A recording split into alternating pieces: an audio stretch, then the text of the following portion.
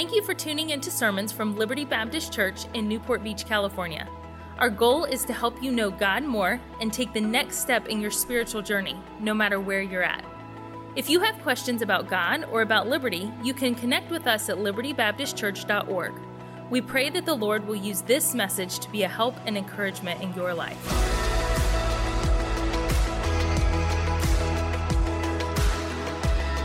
If you have your Bibles this evening, turn to Acts in chapter number 28. And if you don't have a copy of God's Word, there should be one in the pew rack in front of you. And we turn to the book of Acts for the last time in this 2.5-year journey.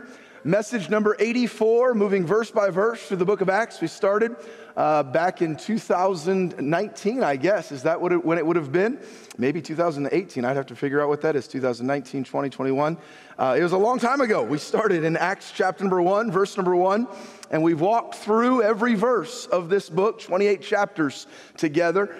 For the most part, up until about a month ago, it was on Sunday mornings only. And in trying to get through the book, finish it before our Christmas series begins in December, we started doing it on Sunday night for the last month or so. And tonight is our final message in this series. I'm excited about a couple of new series that we'll be jumping into in 2022 and several different things that we'll be studying and taking a look at on Sunday mornings and Sunday evenings. As we prepare for this last message, I want you to think about, let's say you were a fan of, you had watched a highly acclaimed action series, maybe on Netflix or on television. And that series comes to the final season, the season finale of a decade-long run on television. It had been the number one series in the history of television. And in this series, the plot has taken incredible twists and turns. Every scene of the series kept you on the edge of your seat. It contained drama, it contained suspense, incredible intrigue, an amazing message. The finale had been promoted and advertised for months. Don't miss this final episode. You were invested in the plot line, the characters. Couldn't wait to see the exciting conclusion. As you had followed the story for years, you had been on the edge of your seat as the story had included prison escapes, murder plots, shipwrecks, near-death experiences, deep friendship and relationship, and deep and hurtful betrayals. Miraculous acts, people being healed, lives being forever changed for good. Bad guys trying to overthrow the good guys.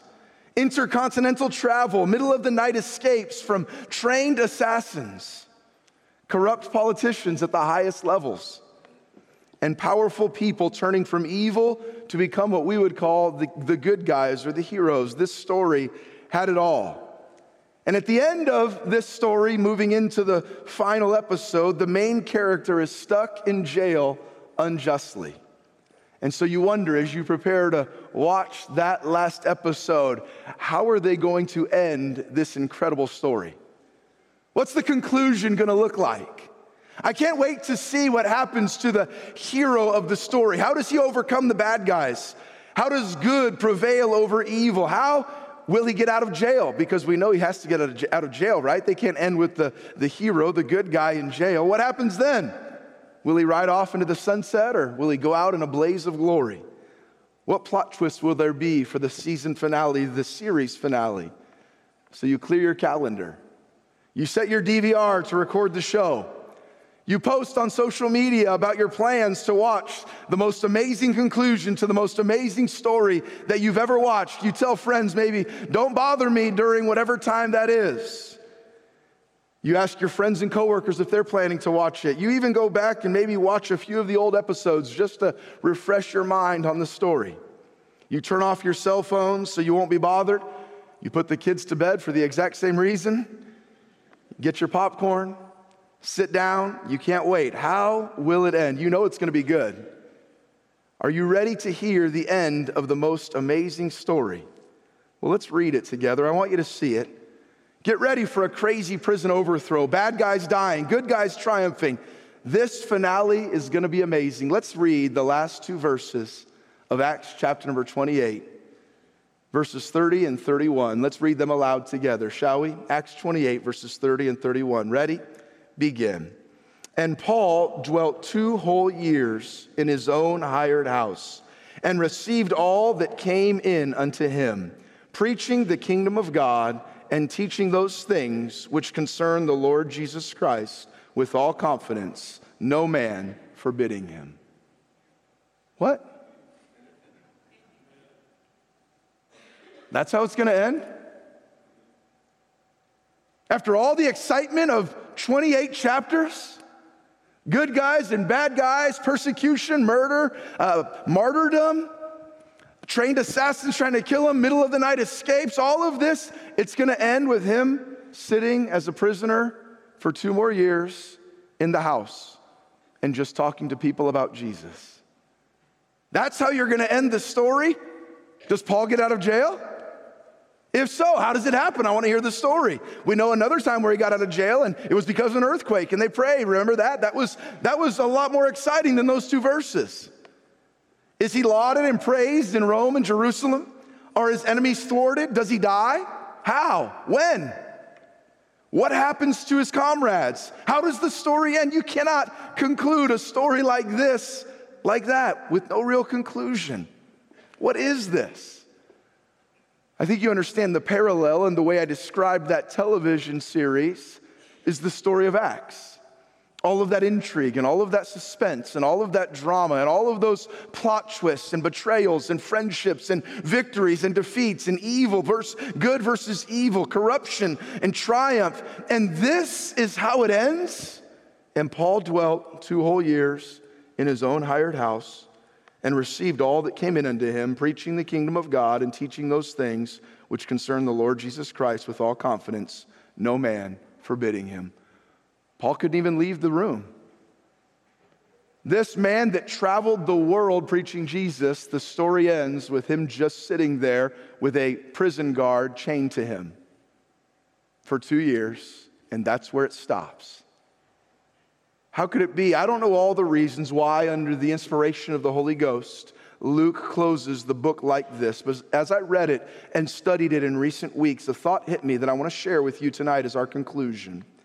You see, the book of Acts is the history of the early church. You've heard me talk about this for the last 2.5 years. It's the 30 years of early church history following the ascension of Christ back into heaven. After Jesus died on the cross, was buried, and rose again, it is the story of those disciples and how God worked. We call it our Bibles say it's the Acts of the Apostles. It's really the Acts of the Holy Ghost through the followers, through the apostles. It's what God did through his people after his son went back into heaven. It's the story of how God used his followers once Jesus went back to heaven. And if we're not careful, we as humans start to put the focus on who we see as the heroes of the story, the intriguing characters. Paul is amazing, isn't he? Peter preaching Pentecost, amazing, isn't it? Peter and James and John healing people, the man walking and leaping and praising God, Stephen giving his life as a martyr, Paul and Barnabas planting churches and then having conflict with each other and splitting up and going out on their own to continue to plant churches, Felix and Festus and Agrippa wickedly dealing with Paul unjustly. We focus on the characters and the plot line and the stories, and if we're not careful, we lose sight of what the story is really about. I want you to hold your hand here and turn with me back where we began, Acts in chapter number 1. What is this story of Acts really all about? Acts in chapter number 1, beginning in verse number 6. Acts in chapter number 1, the beginning of this, right before Christ ascends back into heaven. Acts in chapter number 1, verse number 6, the Bible says, where we started 2.5 years ago, when they, therefore, the disciples were come together, they asked of him, saying, Lord, wilt thou at this time restore again the kingdom to Israel? Okay, are you gonna make us important? Are we gonna be rulers now? We followed you for these 3 years. Are you gonna fix everything here on earth? And what are your plans for us? And how's it gonna work? And what positions are we gonna have? God, is it time now? We watched you die, and then you rose again, and you're about to go back to heaven. Is it time now? And look at what Jesus said. They were focused on the wrong thing in the story. He said unto them, it is not for you to know the times or the seasons, which the Father hath put in his power. Verse number 8, would you read it aloud with me? Ready? Begin. But ye shall receive power. After that the Holy Ghost is come upon you, and ye shall be witnesses unto me, both in Jerusalem and in all Judea and in Samaria and unto the uttermost part of the earth. What did Jesus say the story is all about? What is your commission, disciples? What is this all about? He said, it's not about your power, disciples. It's about mine. It's not about your plan, disciples, the kingdom here in Israel. It's about my plan. It's not about your position. It's not your message. The book starts here in Acts in chapter number 1. The book starts with the message that it's all about the gospel. Ye shall be witnesses unto me. You should be going and telling people what I did. I died, I buried, and I rose again. You shall be witnesses unto me. It starts with the gospel. It's all about Jesus. And now turn back where we just finished and look again at verse number 31. Preaching the kingdom of God and teaching those things which concern who? The Lord Jesus Christ, with all confidence, no man forbidding him. It starts with Jesus and it ends with Jesus. It's not about Paul, and it never was. It's not about Peter. It's not about Barnabas or James or John or Felix or Festus or Agrippa. It's not about Caesar Augustus or Nero. It's not about the disciples. It's not about what happened to them or how their story ended. It's all about the gospel. And I don't know all the reasons, but as I studied it, a thought that came to me is, why would God, under the inspiration of the Holy Ghost, lead Luke to end Acts this way? Why would it end this way? What can we learn from this conclusion? And the final message in this book, as we conclude our study, here is my suggestion. I think it's a reminder for we as the followers, as this is the story, the history of the early church, and we are still a part of church history. I think it's a reminder, it's not about us. It never was. It's not about us. Oh, God uses us, but it's not about us. We're not the heroes. We're not the action stars. It's not us, church. This whole thing isn't about us. It's not about our gifts or our stories or our accomplishments. It's all about him. I'll fix my eyes on Jesus. We lose sight of that sometimes, don't we? We start thinking that a healthy church is a credit to a dynamic pastor. We start looking at the human instruments that God uses instead of the God who uses human instruments. We become enamored by our favorite preacher on TV or the radio. We get starstruck by a mightily used Christian author. We make God's work about us, but it's not about us. How does the story of the early church and the ministry of Paul end? It ends with him preaching the kingdom of God and teaching those things which concern the Lord Jesus Christ. It couldn't have been any less spectacular. It couldn't have been any less exciting. It couldn't have been any less glamorous. He's a prisoner in chains, in bonds, with a prison guard chained to him, sitting there for 2 years, and all he's doing is sitting there. And you know what it's about? It's not about Paul's legacy. It's not about Paul's power. It's not about Paul's track record. It's about Paul's Savior, preaching the Lord Jesus Christ. Paul was used to write more books of the Bible than anyone else. How does he die? The Bible doesn't tell us, does it? Now, church tradition tells us some things, and you can study history, and there are some things we believe. But in the inspired canon of Scripture, how does Paul die? We have no idea. When does Paul die? We don't know exactly, just based on scriptural accounts. The Bible doesn't tell us. How does Paul's story end? If you look at Scripture, we don't know. Why? Is it because God doesn't care how his story ends? No, I believe it's because it's not about us. It's all about him. And I want to give us a few reminders in this final message on the book of Acts as we finish up this book about God's work through his people. Number one, from this ending, I want you to see, number one, God uses us in his work, but his work is not about us. God does use human instruments, and aren't you glad for that? God does use us. Paul said, I thank God that he counted me faithful, putting me into the ministry. I'm glad that God uses broken vessels and imperfect people. By the way, that's all that God has to work with is broken vessels and imperfect people. And I'm glad that God uses us. But church, may we remember, and it's so easy to lose track of this sometimes, and we're good at making everything about us. At work, we make things about us. At home, we make things about us. At church, we make things about us. God, yes, he uses us in his work, but his work is not about us. And it's so easy to lose sight of this. We overestimate our importance. But like John the Baptist, may we realize that it's not about me. I'm just a voice crying in the wilderness saying, prepare ye the way of the Lord. And may we, like John the Baptist, say, he must increase, but I must decrease. It's not about me. Hey, Paul, you were used, humanly speaking, in ways unlike any other Christian to ever walk the face of the earth. Who should be the focus and who should have the priority in the church? I think Paul would say, you know what? I wrote about that in my letter to the church at Colossae. There's a verse there where I told them, and he is the head of the body, who is the beginning, the firstborn from the dead, that in all things he might have the preeminence, Colossians 1:18. I think Paul would tell us it's not about us. He is the head of the body, that in all things he might have the preeminence. Paul, should we make a study of the pastor or a study of our favorite engaging Christian leaders? Should we make our focus church growth and find out how other churches are doing things and make that our priority? I'm not against getting ideas from other places, but is that what should be the focus of our study and learning as the church of the living God? Well, I told the church at Corinth, let me tell you this, for I determined not to know anything among you save Jesus Christ and him crucified. Oh, it's not about you, and it's not about me, and it's not about us, and look at what we've built, and look at what we've done, and look at how amazing we are. Oh no, it's all about him. It's not about his servants, it's about the master. I do thank God that he counted me faithful, putting me into the ministry, but it's not about my faithfulness, it's about his.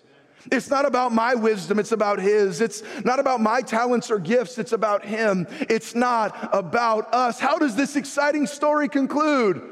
We're just telling people of Jesus. I think that it's supposed to kind of be, so keep doing the same thing. Wherever God puts you, find yourself in a prison cell, you find yourself in difficult circumstances, wherever you find yourself, just keep being witnesses of me in Jerusalem and Judea and Samaria and unto the uttermost part of the earth. And stop making it all about you and your testimony and your mentor and what you learned and start making it about Jesus. Number two, what do I see from this passage? God wants us to share his message, not our message. See it in verse 31, preaching the kingdom of God and teaching those things which concern the Lord Jesus Christ. Often churches start out preaching the gospel, and then they transition into issues, and they transition into man-made philosophies, and they transition into pet peeves, and they transition into their political leanings, and they transition into their soapbox issues, and they transition into traditions and preferences, and they transition into these things. And how did Paul go out? Paul went out preaching the kingdom of God and teaching those things which concern the Lord Jesus Christ. Church, may we as God's people, and may we as a church not get bogged down in the mire of culture, of politics, of denominational infighting, or of petty conflicts. May this pulpit not be focused solely on the current events of our day at the expense of the eternal truths of the gospel. Now, the Bible speaks to current events of our day, and there are times where we will preach very clearly on the current events of our day, but the goal in the church is not for us to gather together and to preach those things that are the burr under our saddle. The goal is to preach the kingdom of God and teach those things which concern the Lord Jesus Christ. We make our ministries about our ideas, our traditions, our agendas, our pet issues, our personalities. And you know what I see at the end of Acts chapter 28? It's not about us. It's not about our history or our heroes. It's not about the college I went to or the books I've read. And I thank God for godly mentors and godly influences. I was texting with Pastor Tomlinson this morning, and I told him how much I appreciate his influence in my life. And I texted my father-in-law in the last week or so, and I thanked him for his investment. I'm thankful for mentors and those that invest in our lives, but it's not about us. Our lives should all be used to point to Jesus. It's all about his message. Ye shall be witnesses of me, not of each other, not of your dad or granddad. We should give honor, yes, to whom honor is due. We should love and thank God for those who have been used of God to lead us to God. But may we never make gods of the people or the principles that led us to this place. May we make much of the almighty potentate that is in and over all. And then lastly, what do I see here? God gives us power, but the power is not ours. God gives us, ye shall receive power. After that, the Holy Ghost has come upon you. It's not your power. It's mine. And here's the problem. Here's what we do. If we achieve any measure of measurable success in anything, the human condition, we have a tendency to take that credit for ourselves. Look at the business I've built. Look at the education I've received. Look at the degrees I've earned. Look at the career I've built. Look at the portfolio I've amassed. Look at the church I've built. Look at the accomplishments I've had as a pastor. Look at who knows me, and look at where I've got to preach, and look at what happened there. And we as humans, when we have a measure of success in any area, we experience a measure of God's blessing and attain a measure of competence in an area of ministry. We begin, if we're not careful, to believe our own press. Look at who I am, and look at what conferences I've preached in, and look in what countries I've traveled to. Look at the important people that I know. And what comes in these instances is pride. And what comes with pride is destruction. When we make it about ourselves, when church members make it about themselves, all of a sudden when they don't get what they want, all of a sudden we have discord and we have infighting and we have struggles and we have personality conflicts and we have politics within the church. When a pastor makes it about himself, very often then you have spiritual abuse and you have a pastor that is lording over the flock of God. Why? Because and I'm not criticizing any other church, but our staff knows, and I don't like this, we don't call my wife has a birthday or something, I don't call her the first lady of the church. She's not the first lady. I'm not the president. We're not some heroes. We're to be servants of the church of God. And I do believe the Bible talks about double honor and honor to whom honor is due, but we're not on some pedestal that when we walk in, everybody stops and sings, "Hail to the chief." No, it's not about us.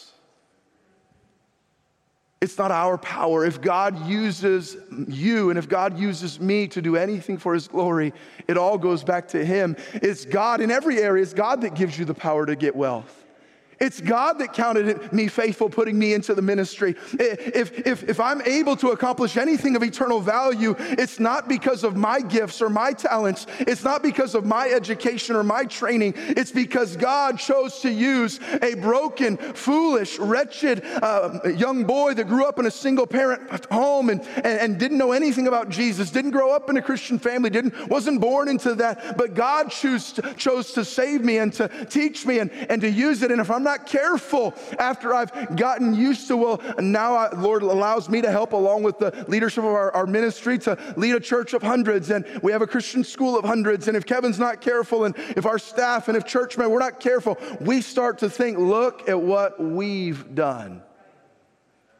It's my principles. Well, you got to listen to me. I'm going to start, and again, I'm not against conference. I'm going to start running a conference so I can teach you everything so you can do everything like me.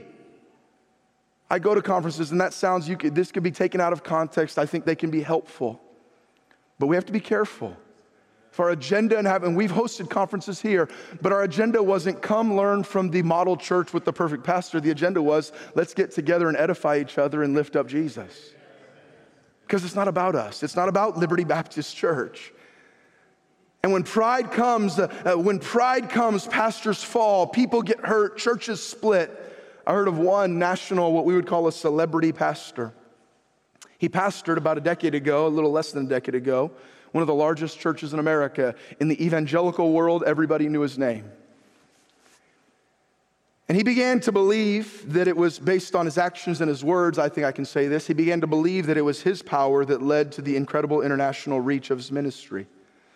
Some problems began to arise in his life and his marriage and his leadership and his ministry, and those around him began to encourage him to humble himself and to submit to older, wiser men who would help keep him accountable. And several of the names that were mentioned in the evangelical world, again, were well-known men that are highly respected for their love for God and authors and things of that nature. And this younger man, maybe around my age right now at the time, he said this. Somebody said, you really ought to put some men, there's some things here with your temperament and the way that you're treating God's people and your staff, and some issues were coming out in those things. You ought to submit yourself to some of these godly men and let them help you. And you know what his response was? I can't submit to that man because my church is bigger than his. I can't listen to any pastor. There's no pastor whose church is smaller than mine can teach me anything. And I may be paraphrasing, but it was very clearly that message that he got out. I can't learn from anyone with a smaller church than mine. That's foolishness. What does that show? That he began to believe it was about him and his mind, and had God used him, and had many come to Christ, and had God used him in great ways? I believe yes, but it was never about him, and it's not about us. God, yes, gave Paul great power, but it had nothing to do with Paul. Hey, Paul, I've been hearing about your amazing works. You're the greatest church planter in the history of the world. Your writings are going to be used of God for millennia. You've done things that no one else has ever done. How do you do it? How can I be like you? What's your secret? Well, let me send you over to 1 Corinthians, the letter I wrote to the church in Corinth. I addressed that fact there in 1 Corinthians chapter number 15. For I am the least of the apostles. It's not about me, that I'm not meet to be called an apostle, because I persecuted the church of God. But by the grace of God, I am what I am. And his grace, which was bestowed upon me, was not in vain, but I labored more abundantly than they all, yet not I, but the grace of God which was with me. He said, you know what he said? It's not about me. It's about the grace of God in me. It's not about us. Man, nobody gave me a spoiler alert. I was going to get to the end of Acts 28 and be a little disappointed. The chapter before was incredible. Starvation, people trying to jump off boats, shipwreck, they're on islands, there's a viper biting his hand, and so much excitement in chapter 27. Chapter 28. And he just sat there in a quiet room telling people of Jesus, preaching the kingdom of God. I don't care how much good you've done, it's not about us. I don't care how successful your business might be, it's not about us. I don't care how many people God has used you or me to impact for his glory, it's not about us. The victories we've seen at Liberty, not about us. It's not about the pastor. It's not about the deacon. It's not about the school principal. It's not about the missionary. It's not about the staff member. It's not about the evangelist. It's not about the big church or the small church. It's not about Paul. It's not about Peter. It's not about the disciples. It's not about Luther or Calvin or Wesley or Spurgeon or Moody or Finney. It's not about us. It's all about Jesus. I love the quote attributed to Count Zinzendorf, that bishop of the Moravian church from the 1700s. Here was his take on how important we are and our task. Here's what he said: preach the gospel, die, and be forgotten. Church family, why does Acts end this way? I don't know for sure, but I think one reason is to remind us it's not about us. It's all about him. So keep preaching Jesus. Well, you say, well, it's not about me. I'm not going to do anything. Oh, no. Paul went out preaching Jesus. He went out helping people. He wrote letters and he visited churches. And God uses us, but it's not about us. Don't get it confused. Well, if it's not about me, then I don't need to do anything. Oh, no. God wants us to serve him. God wants us to invest our lives in his work. God wants us to spend and be spent for the glory of God. God can use us and he will use us, but what he doesn't want us to think is that it's about us. So keep preaching Jesus. Keep telling others of Jesus as Paul did, with all confidence, fearing no man, as it says in verse 31. Keep lifting up Jesus and keep worshiping Jesus. Keep singing about Jesus. Keep reading about Jesus. Keep striving to live like Jesus. Let's make much of Jesus in the church of Jesus Christ. It's his church. Let's determine not to know anything among you save Jesus Christ and him crucified, that in all things he might have the preeminence. And as we study church history and as we seek to be a part of church history, may we never forget, it's not about us. It's all about him. Thank you for listening to Messages from Liberty. Tune in next week for more Bible teaching or subscribe on iTunes to stay up to date with our current series.